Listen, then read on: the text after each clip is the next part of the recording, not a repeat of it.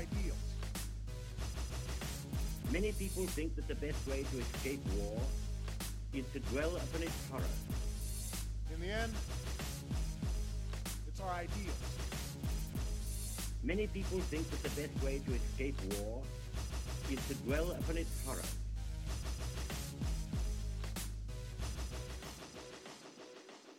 Up Close with Monique McNeil on WUTY 97.9 FM. Thank you all for tuning in to Up Close with Monique McNeil. I am your host, Monique McNeil, and today we have a very special guest with us. On the line today, we have the president and co-founder of Salem United, Incorporated, on the line with us today, Doreen Wade. Thank you so much for being with us today, Doreen. It's my pleasure. Thank you for having me. Absolutely. So today we're going to talk to the guests. We're going to let them know about all the wonderful things that Salem United Incorporated has done, is in the midst of doing, its significance, and how I must say that I myself am a proud member of this organization, and the power and the trajectory of influence that it's having right now is monumentous. So once again, it is such an honor to have you on the line with us today. Well, thank you. And by the way, I want to state that it is an honor to have you on in our organization as well. We thank you for the contributions that you are making. Salem United actually started because we were going to an event every year in Salem, Massachusetts, and it was starting to diminish. There was no entertainment. Right. You know, we're out in this beautiful park on the water. We have no vendors. It just was losing its oomph. And I decided, along with my mother and one of my very good friends, to see if we could rebound it back to what it actually was. And through that excitement, we found out that it was actually the first black voting system that dates back to 1740. Now, I know many of you listening are saying to yourself, did she just say voting system? Yes, it was actually called, it was actually called Negro Election Day. Negro because of the time and the terminology that was used, because at that time, Negro was actually a word that was used in respect of a black person. Right. So they would nominate. Now, these were actual men who were taken from their homeland of Africa, enslaved, and brought to this country. And they landed in Massachusetts, and they landed in what is now called the South Shore. So they would run for an election, and they would get voted, and they would win this seat. It was called either a black king or a black governor, depending on where you were.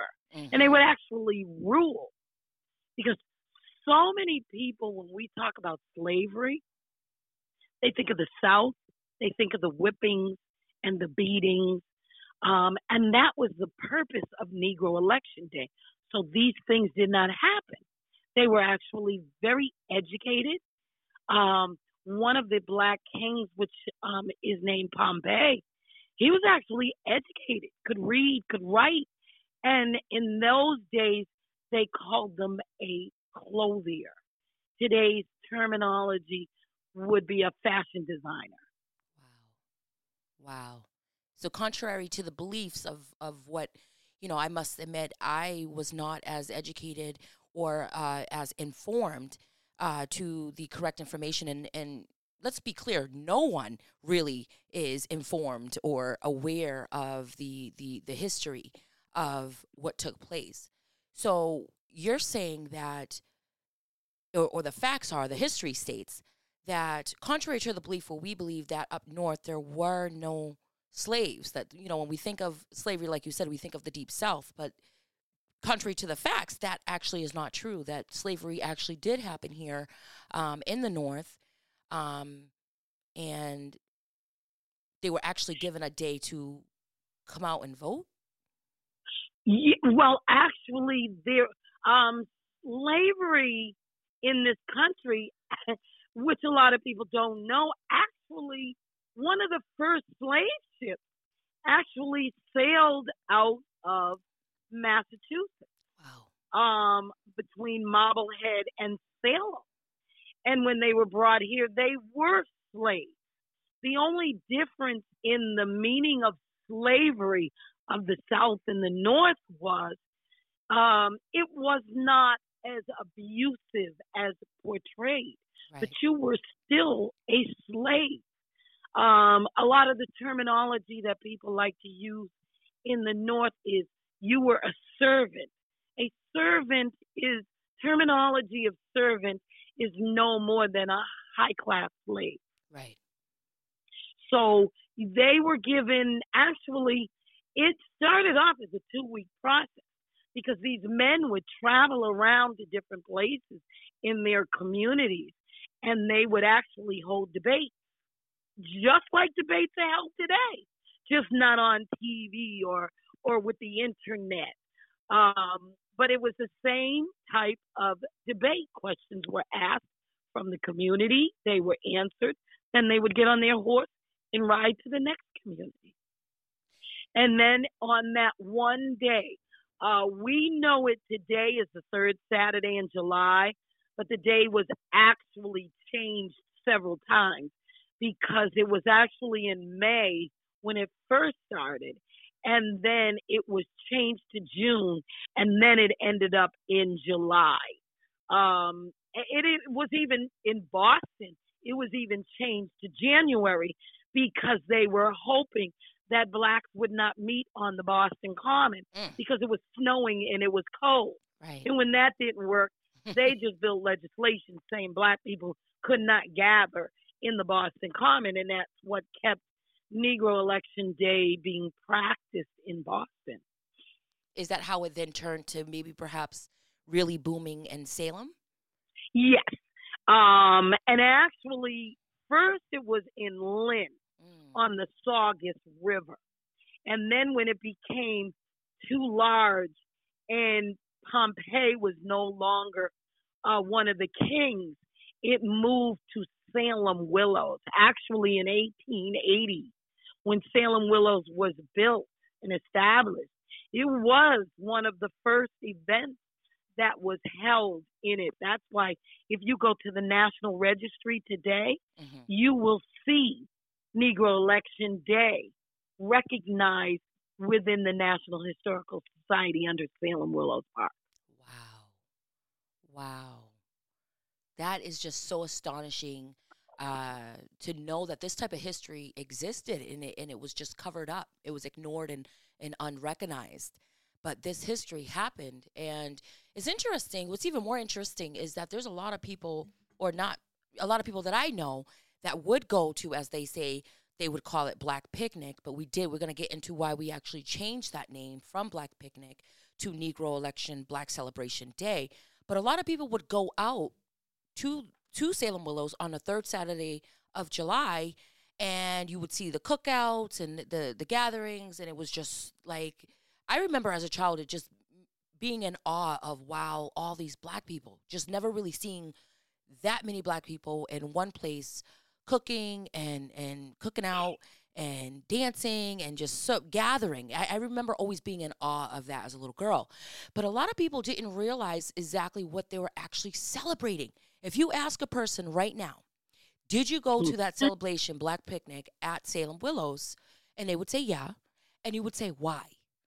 Why is it this day on every third Saturday of July? Why are you here besides the cookout and everything else? What is the history?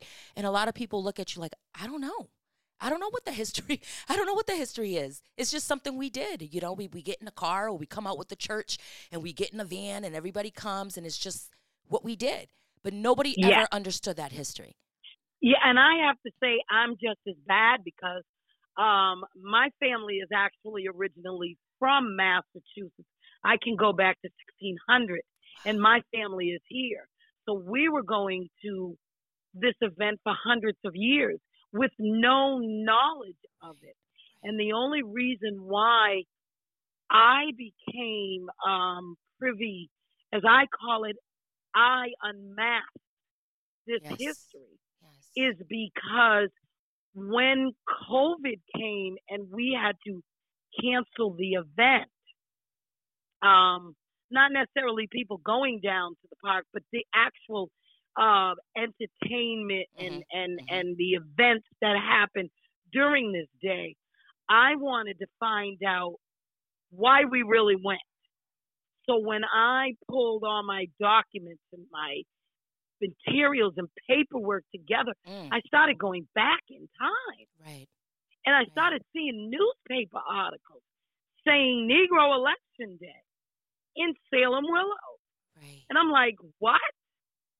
So I kept going and I kept going and I kept going until I tied these two events. And that is, to me, that is the harm and the damage that this history was caused, because in so many generations, we're losing the knowledge of why they were going, and they started changing the name. And when the churches took it over, they wanted it labeled Sunday picnic because they moved it to Sunday so that the churches could go. And then when the churches were no longer doing it and World War II came, it was changed again to colored people's picnic. Right. And then they changed it back to Saturday. And then during the Black Power movement and the civil rights struggle, it became the Black Picnic. Right. So, ironically, when you were speaking a moment ago and you were saying how we don't use the name Black Picnic and we changed it, we actually did not change it. We actually restored its name of its origin, which is Negro Election Day. And in honor of Black, we're actually calling the celebration of the history Negro Election Black Celebration. That's when you come to Salem Willows on the third Saturday of July. And this is why it's so important to educate ourselves. Yes, because we don't even realize that when society started changing, even our own appearance, we went from Negro to colored to Black, and in between Afro, and then now African American. With all those changes, we don't realize that we're losing our history. That's right. We are whitewashing our history by changing who we are and what we are. So I felt that the relevance and the importance of what this day represented, it should go back to its origin. That's right. And I think that people need to understand what the significance was and is. And I think by keeping that silenced, by keeping that masked, by keeping that hidden from society, from our history books, from our children, is another form of suppression. It's another form of not giving acknowledgement to the contribution of Black Americans at that time, that we were and had the capabilities of creating a self-governing system, that we weren't stupid and uneducated and animals and ungodly. We actually had a civilized system of governance, and to ignore that or to not acknowledge that is in itself even more why it's important to really pull back that veil and say, no, this is the history, this is the facts, and we have to give acknowledgement. We have to give acknowledgement. Well, that's why I started an exhibit last July. Yes. And I held it in Salem because with the grace of God, I was offered a building, a hall in Salem where I could at least start the education process. And I wanted to bring out the documents and the artifacts and whatever I found, and bring it to life, because I did. I went through an awful lot. I had people that look like me calling me a liar and telling me that this history is not true. Right. And now, months later, I now have it at the Lynn Museum, and the documents that we have found, and the more it gets out there, the more it is now starting to get accepted. Absolutely. Absolutely. I can honestly say, being a part of the exhibit, being able to be there and hosting and being in the building when travelers would come to take a look at this exhibit, they were in awe. I had, I witnessed with my own eyes patrons who would come in and be in such a shock. I've seen people cry because they felt that they were being deprived, that they were being lied to their whole lives. I've seen older senior citizens really break down and say, my goodness, I've lived here my whole life. Or, I'm a history teacher. Or, how could they keep this from us? How could they not share in this history? How could they not, how is that right? And I think that's when it became even more real to me how important it is that we as an organization or as a society let the truth be known. It fed a fuel in my soul. I know I can only imagine what it done for you, being the president and the founder of this beautiful organization. But for me, just being a board member made me that much more vested in pulling back the layers of the truth and doing more research and educating those who really seek this knowledge, or those who don't seek it but are so drawn to it. It's just it's amazing. Well, it's really funny because I've called this exhibit for the past year and a half Unmasking of Negro Election Day and the Black Vote. And now, once I start doing my documentary and my book, I'm actually going to add a subtitle to it, Hiding in Plain Sight. Yes. Because this history is hiding in plain sight. Yes. We are walking by buildings who have the history inside there, but it is buried. But if you dig just a little, you will find it. That's right. And the more I dig, like when I first started this, and I found lists of names in Connecticut or Rhode Island, because it also happened there as well. Right. I would only find this one name, King Pompey.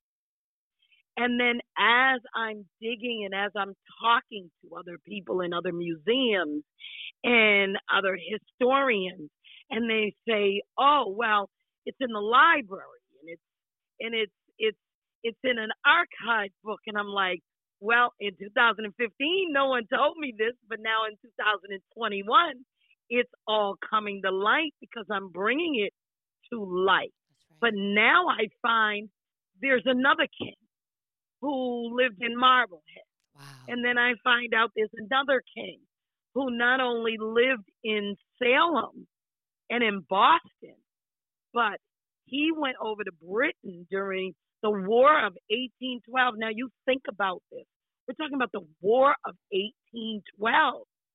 And he went over there, got elected a black king, and he protected prisoners of war, black and white, and used Negro Election Day to protect them. And this is in Britain. And then negotiated to get them home. So in 1815, we're talking about a black man from Massachusetts negotiating with another country to bring home prisoners of war that are black and white. This is a magnificent story of a veteran, a hero. but it's just not told. So Or recognized. hopefully, I've never even or heard. recognized. Yes, Right. yes. Right. No statutes, We no nothing. yes, no, no. And the only way it's going to be is if our own community learns about what is going on, accepts this history for what it is, and shows homage and honor to it. And I'm not saying that because I started an organization and I want my organization recognized. No, I don't want the organization recognized. I want the history recognized. That's right. That's right. And it's just, being someone who has always been such a champion of Black history and really understanding and being proud of the history here, that, that our contributions. It's interesting how people, their minds only allow them to go back to Frederick Douglass. Frederick Douglass was a baby compared to his predecessors that ruled and that was actually governors. They were his mentor. So it's funny how when we talk about Black history, we really limited to, you and I, we've had several conversations how they only limit Black History Month to February. And it's just amazing how there's so much more of a contribution that was made, and it wasn't just in February, and it wasn't just Frederick Douglass, and it extends at least 100 years before his time. Yeah. So you think about the Ramones and how they actually had a flourishing catering business in Salem, Massachusetts, and they are never recognized. They are never even spoken about, and this is a family that existed before Frederick Douglass was even thought of. So I can honestly say I am just so proud to be a part of an organization that is so invested in educating, uplifting, preserving, and protecting. And that is just the whole premise of what we are as an organization. And it just scratches the surface, the very surface of what it is that we have in store and what it is that we're trying to do and welcome all types of people to be a part and to contribute to unmasking, as you say, this history. Yes, well, I am proud to say we do have a very diverse group of board members and ex officio board members, because what we're doing is we're not just talking, we are actually going out in the community recruiting people of all statuses in life. That's right. And bringing them in. That's right. Into the organization. Now, we know that people can't spend every month coming to board meetings and stuff, so that's why we have different categories for different people who want to serve and work with us. Because at some point, our main goal is to have a building where we house a center and a museum. And the museum will do the educating, and the center will be part of educating, but it will also do the rest, which I call the community building part. That's right. That's right. And not only have, you have the museums and, going on the exhibits, which is on display or will have its grand opening December 9th, I believe. Is that next week? Yes, it's December 9th at the Lynn Museum on Washington Street in Lynn, Massachusetts. Yes, so please come out and support and be a part of this. It's open and free to the public, and we would love to see you there. We would love to have you in attendance for this magnificent evening. But it also goes beyond just this exhibit. We've actually, and with the work of involving other government officials. I mean, you've done amazing work with Senator Joan Lovely, which I've had the privilege to actually meet her. She's an amazing, amazing woman. But this is actually have taken some legislative process. There is a bill that has been spoken on the Senate floor. I was able to witness you speak on the Senate floor for to create Negro Election Day as a holiday. Yes. Yes. Senator Joan Lovely, back in when I approached her in 2018, we started developing this bill. We had a few hurdles along the way, but thank God on November 10th of 2021, we went before the Senate to have a hearing on making this a holiday. Now, people will say, why do we need something called Negro Election Day, a holiday? Well, just turn on the news and look at all the voter suppression that is going on in this country. That's right. So we want people to understand that we had a voice in 1740. And in 2022, when election time comes around, we're not going to lose the voice that we worked hard to obtain in 1740. That was taken away from us during the Jim Crow era, that we've obtained back during the civil rights movement, and now we are going to lose it again. So that is why I feel it is very important to not just make this a state holiday, but after we're done with it passing, we are going to make sure that it becomes a federal holiday. And in every state across the country, we are going to be honoring when Black people voted, when they had their own self-governing, which will give us pride and respect. And it will show that we do have a voice and we do need to keep using it. Yes, I love it. And it speaks volumes, because I just feel like, we've had several conversations about this in the past, but I just feel like this is the time, this is the moment right now. There's such this momentous energy that is happening. And I feel it in really every entity. And I can honestly say, I believe that it really fueled as a whole, and since the George Floyd incident occurred, I feel like there's this new energy of bringing about accountability, of bringing about standing up and speaking out to what is right and what is wrong. And I think that is just, it's an energy that I've never felt or experienced before in my life. Or that I've seen. I've seen ordinary people who, years ago wouldn't give two hoots about, anything outside of themselves. But I feel that George Floyd really forced people to say, if I'm not a part of the problem, then I'm a part of the, if I'm not a part of the solution, then I'm actually a part of the problem. And if I see something happening, if I see injustice being done, if I see suppression being done, and I look the other way, even though I'm not part of it, I'm not antagonizing it, but my silence is a submission that makes this okay.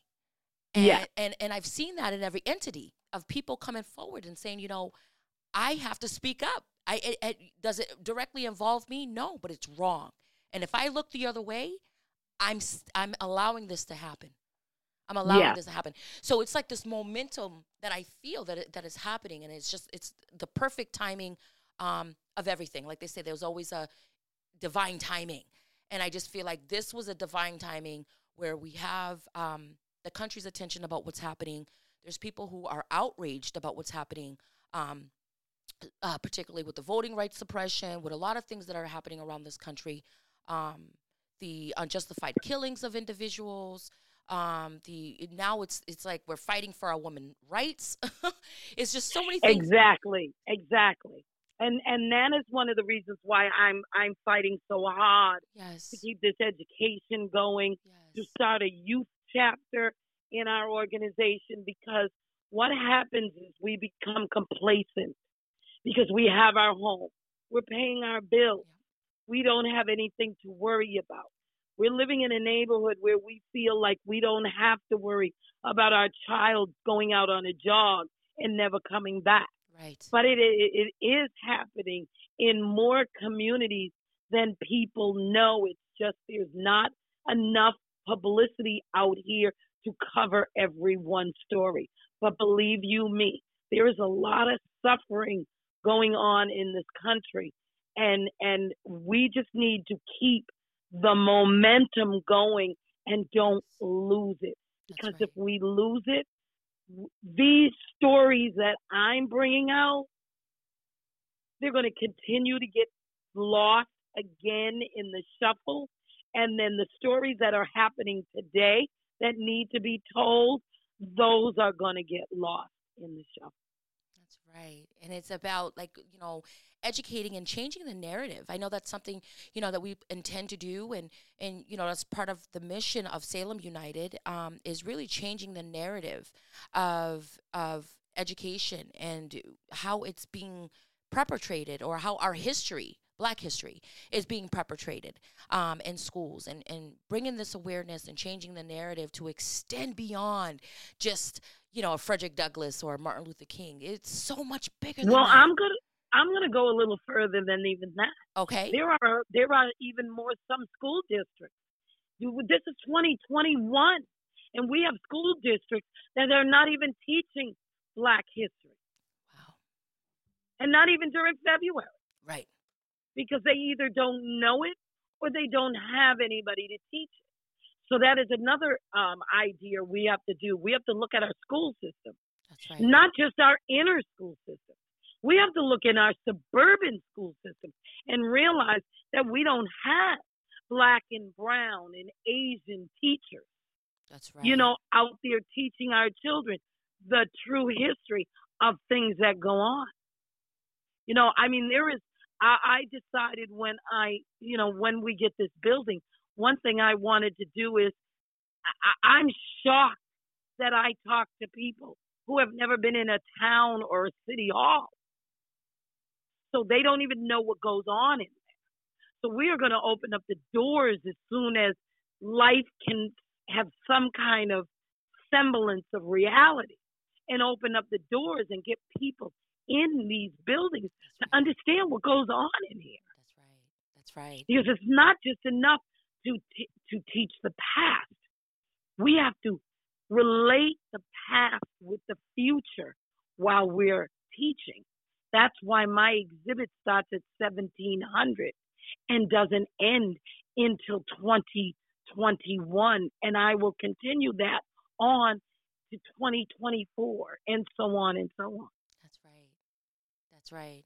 And getting in there and educating each other, and getting the kids involved, and getting people involved, and making them be a part, or allowing them to be a part of of this organization and of their community, and allowing their voices to have some substance.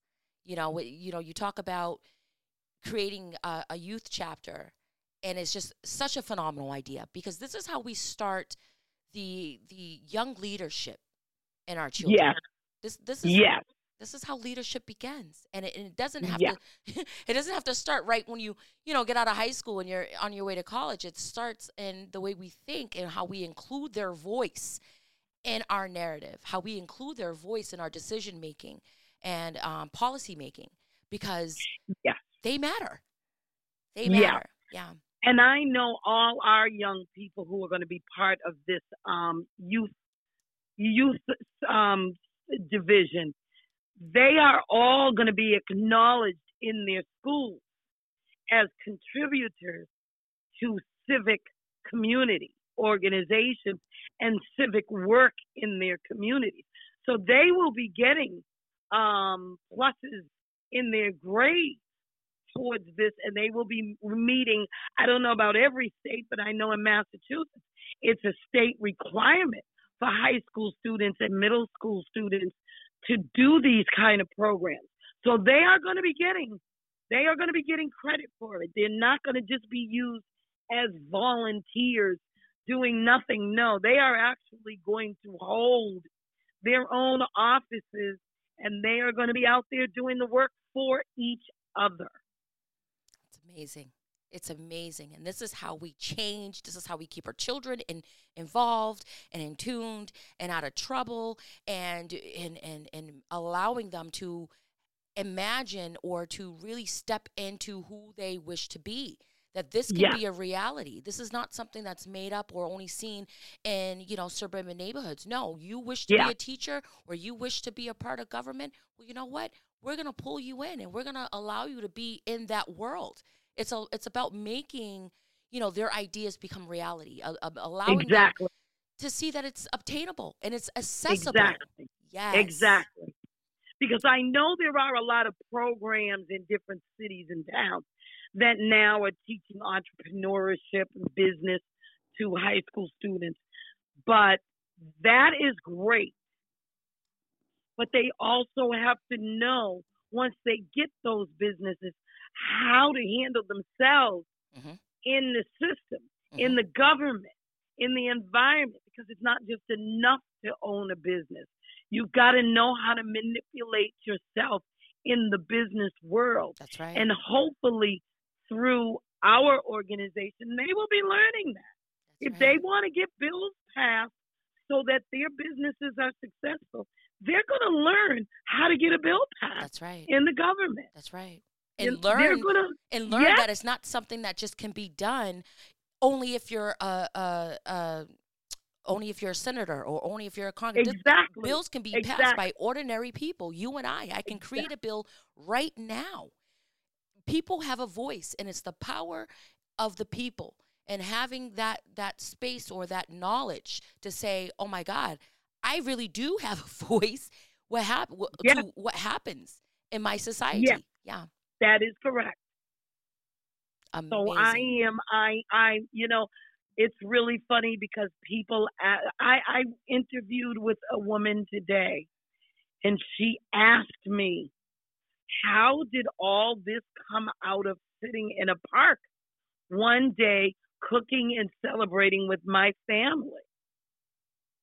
And at first, I wasn't sure how I was going to answer her. And then basically, I said, I just looked around to figure out why I was here and why I wanted other people to understand why I'm here. And that's how I got from sitting down, eating, and having a cookout, and to a youth division, and to working with the governors and senators, and it's just amazing. It's amazing, and I'm exhausted. There are days when I don't want to get out of bed, Right. but I say to myself, it's worth every moment that I see an eye tear up, or an excitement, or somebody call me and say, can I be a member in your organization? Because I love what you're doing. And it's that togetherness, and it's fitting for the name United, Salem United, because together we can all be united. It really just is so fitting when I think about the different meetings that I've been a part of, or the different partnerships that we've been able to develop throughout our community, and how essential that is, and how much of a major role that plays.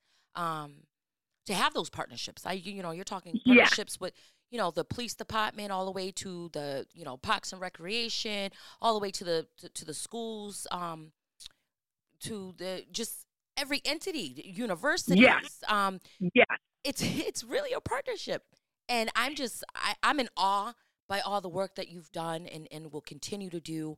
I'm just in awe by, your tenacity and your strength to push through when it hasn't always been easy for you, Doreen. No, it has not been easy. Right. To sum it up, I've been threatened, blackmailed, Right. Intimidated, Right.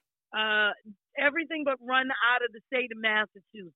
That's right. And yet, I look back when my mother was alive, and she would say, "Oh my God, this is like the 60s. I'm afraid somebody's going to come after you and get you." Right. But now that I look back at where I was and how I've gotten here, it was all worth it. That's right. That's right. And that's exactly what it means, is to stand up and to stand out and say, no, I have a right to be heard. And if you're not listening to me, I'm going to find somebody else who's going to listen to me. But guess what? You're going to end up listening to me. And it's that thought process, because it's so easy to say, you know what, this is too difficult. I got enough going on in my personal life. I'm exhausted. These people are crazy. They're giving me a hard way to go. I just don't want to do. It's so much easier to back down and stay complacent. That's the easy route. It is a lot easier, but like for me, and I love to tell this story, there was a day when I wanted to back down. And one day I sat on a Zoom meeting and I listened to a 14-year-old young lady stand up and speak out in behalf of this organization. And I said, that's why I can't give up. Because of young people like that. I felt like I did something right. She came to my exhibit. She met me. I was invited to the school. And you never know how you affect somebody until the day that young lady spoke. And I said, this is what makes it all worth it. So I won't back down. I don't think I'll ever back down. And I love it. And this is how change is gonna happen. And you keep inspiring. It's like, it's amazing when you don't really realize how much of an inspiration that you really are to a lot of people, that people are looking at you and they're like, my gosh, she is just so inspirational. And because of her strength to go against people who, are really in a position of power. That itself is intimidating.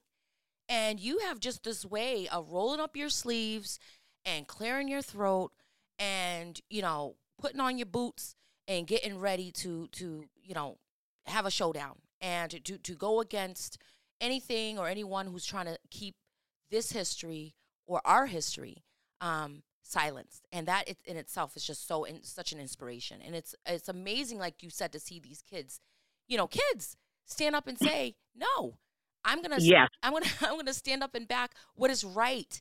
And that's what we have to teach our children, is to stand behind. I will put my name on the line behind anything that is right. And that's how it starts. And that's correct. That is definitely correct. And it makes it all worth it when you say, you start out with this situation and wanting to educate and wanting people to just know what the history is. You're not looking for acclimates. You're not looking for people to pat you on the back. You just want to educate. Mm-hmm. And then a day comes, like hopefully is coming to us, where we are fighting, not fighting, because we really didn't have to fight this one, where somebody says to us one day, wow, we're going to work to make sure that this exhibit is in the Massachusetts State House. How does that happen? How does that happen? Oh, my goodness. You don't know how to react and respond, but at least you realize, wow, I must be doing something right to have a Black exhibit in a state house where I think if we walk through it, you may only see one Black representation or maybe two. And not only that, there now is a flag attached to us called the Black American Heritage Flag. And that flag was designed by two Black men from New Jersey. So now Massachusetts and New Jersey have combined their history into one. And that flag was created back in the 60s, right? It was created in 1967. It's actually called the Black American Heritage Flag of 1967. Yes. And that flag will one day be flying in front of the Massachusetts State House. I mean,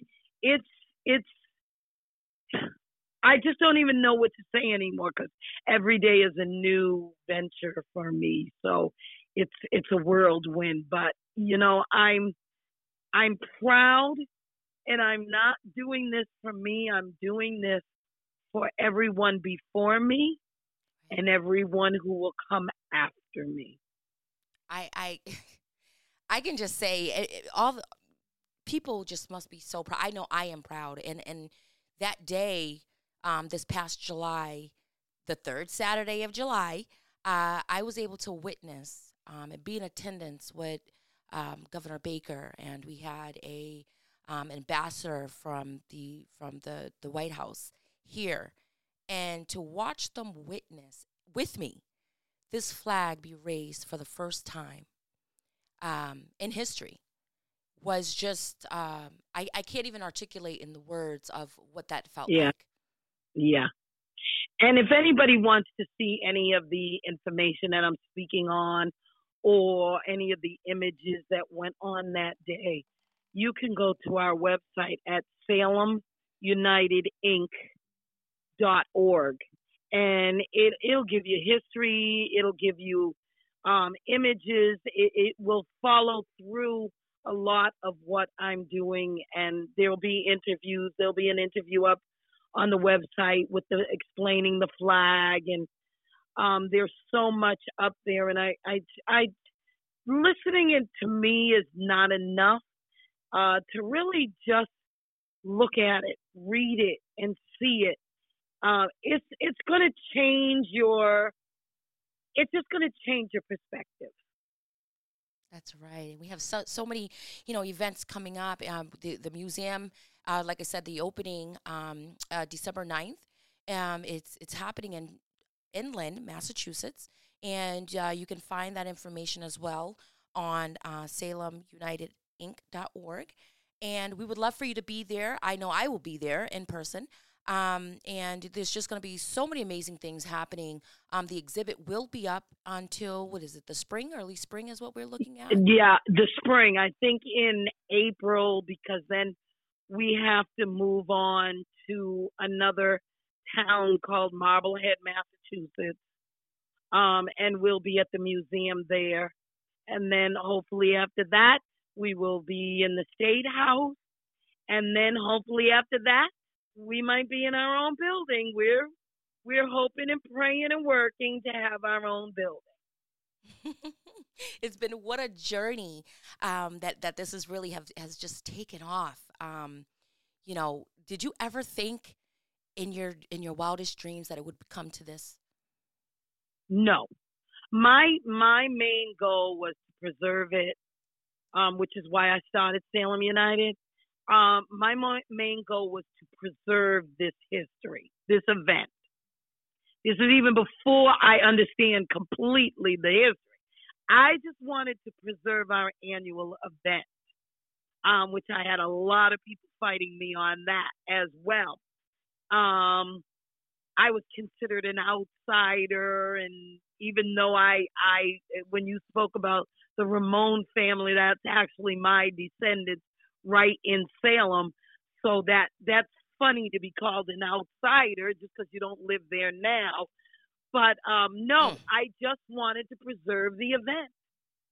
And then after I wanted to preserve the event and I was able to, like I said, then I just wanted people to understand the history. And then after people started understanding the history and I started realizing the lack of a place for Black history. That's right. I mean, there's all kinds of Black history on the North Shore, Medford, Cambridge, everywhere. But where is there a main building to preserve all this history? There isn't. And in trying to get people who want to say, wow, we want to work with you. We want to help you. George Floyd with his murder, we want to see things happen, but then you approach them. And when it comes to reality of doing anything, everybody then is like, whoa, wait a minute. You're moving a little too fast. So then it just keeps pushing you and pushing you because you see so little Right. that you just want more and more and more. And that's how I got from just preserving an event to where I am today. Absolutely. I could say for me, it was witnessing people in awe and wanting more and really wanting other people to know and wanting to take this information back home with them. And kind of like I said, for me, that's what fed my soul, was to see other people, ordinary people, white people, black people, old people, young people, just so interested in the history, and was like, what? This has to be told. This has to be. And it's just like, okay, it's not just my own desire, because I've always been huge on Black history, but this is really people, ordinary people. They are so in tune and drawn to this information. It's just so amazing. Is there a website or that people can turn to if they want to contribute or to donate or to volunteer? We are getting ready. Yes, we are getting ready to put up a GoFundMe page. Especially now that we want the building and we need to raise $4 million. We are going to put up a GoFundMe page, and then you could go on the website. The email address is there, which is basically the same as the website. It's salemunited@gmail.com. You can, there's pages up on the website that will tell you how to volunteer, if you want to join.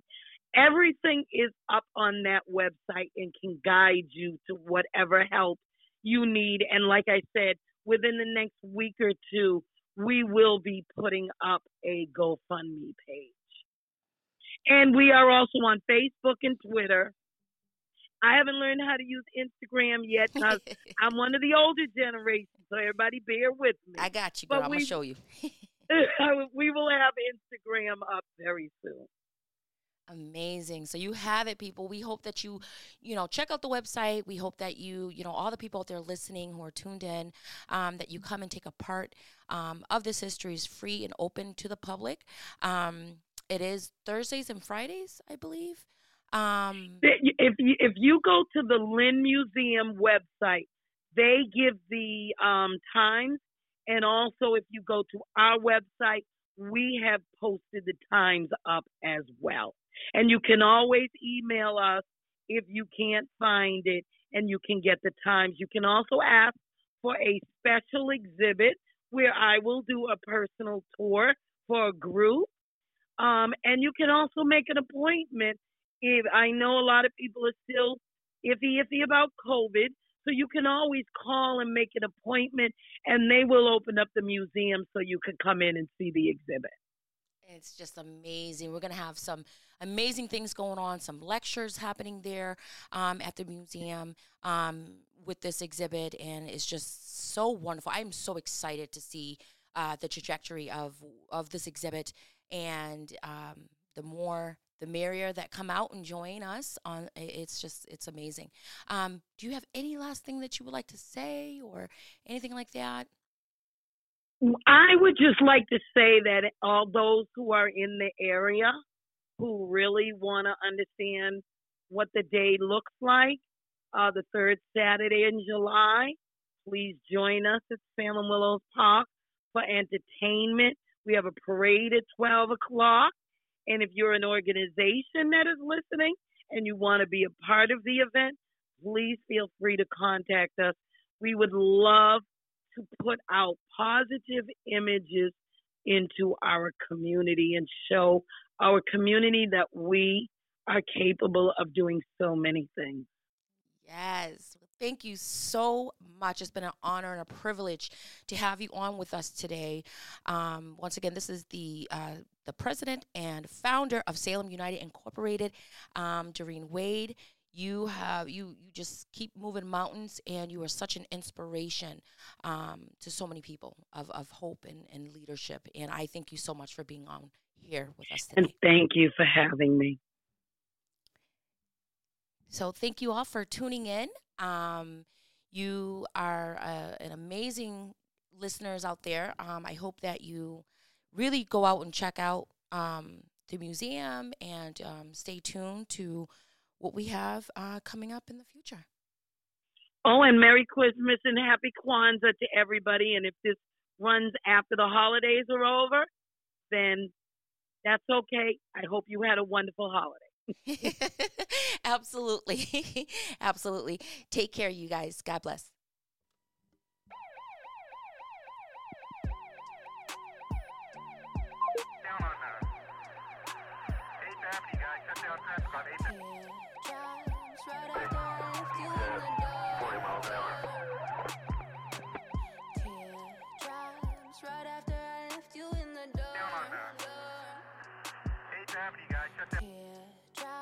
Right after I left you in the door.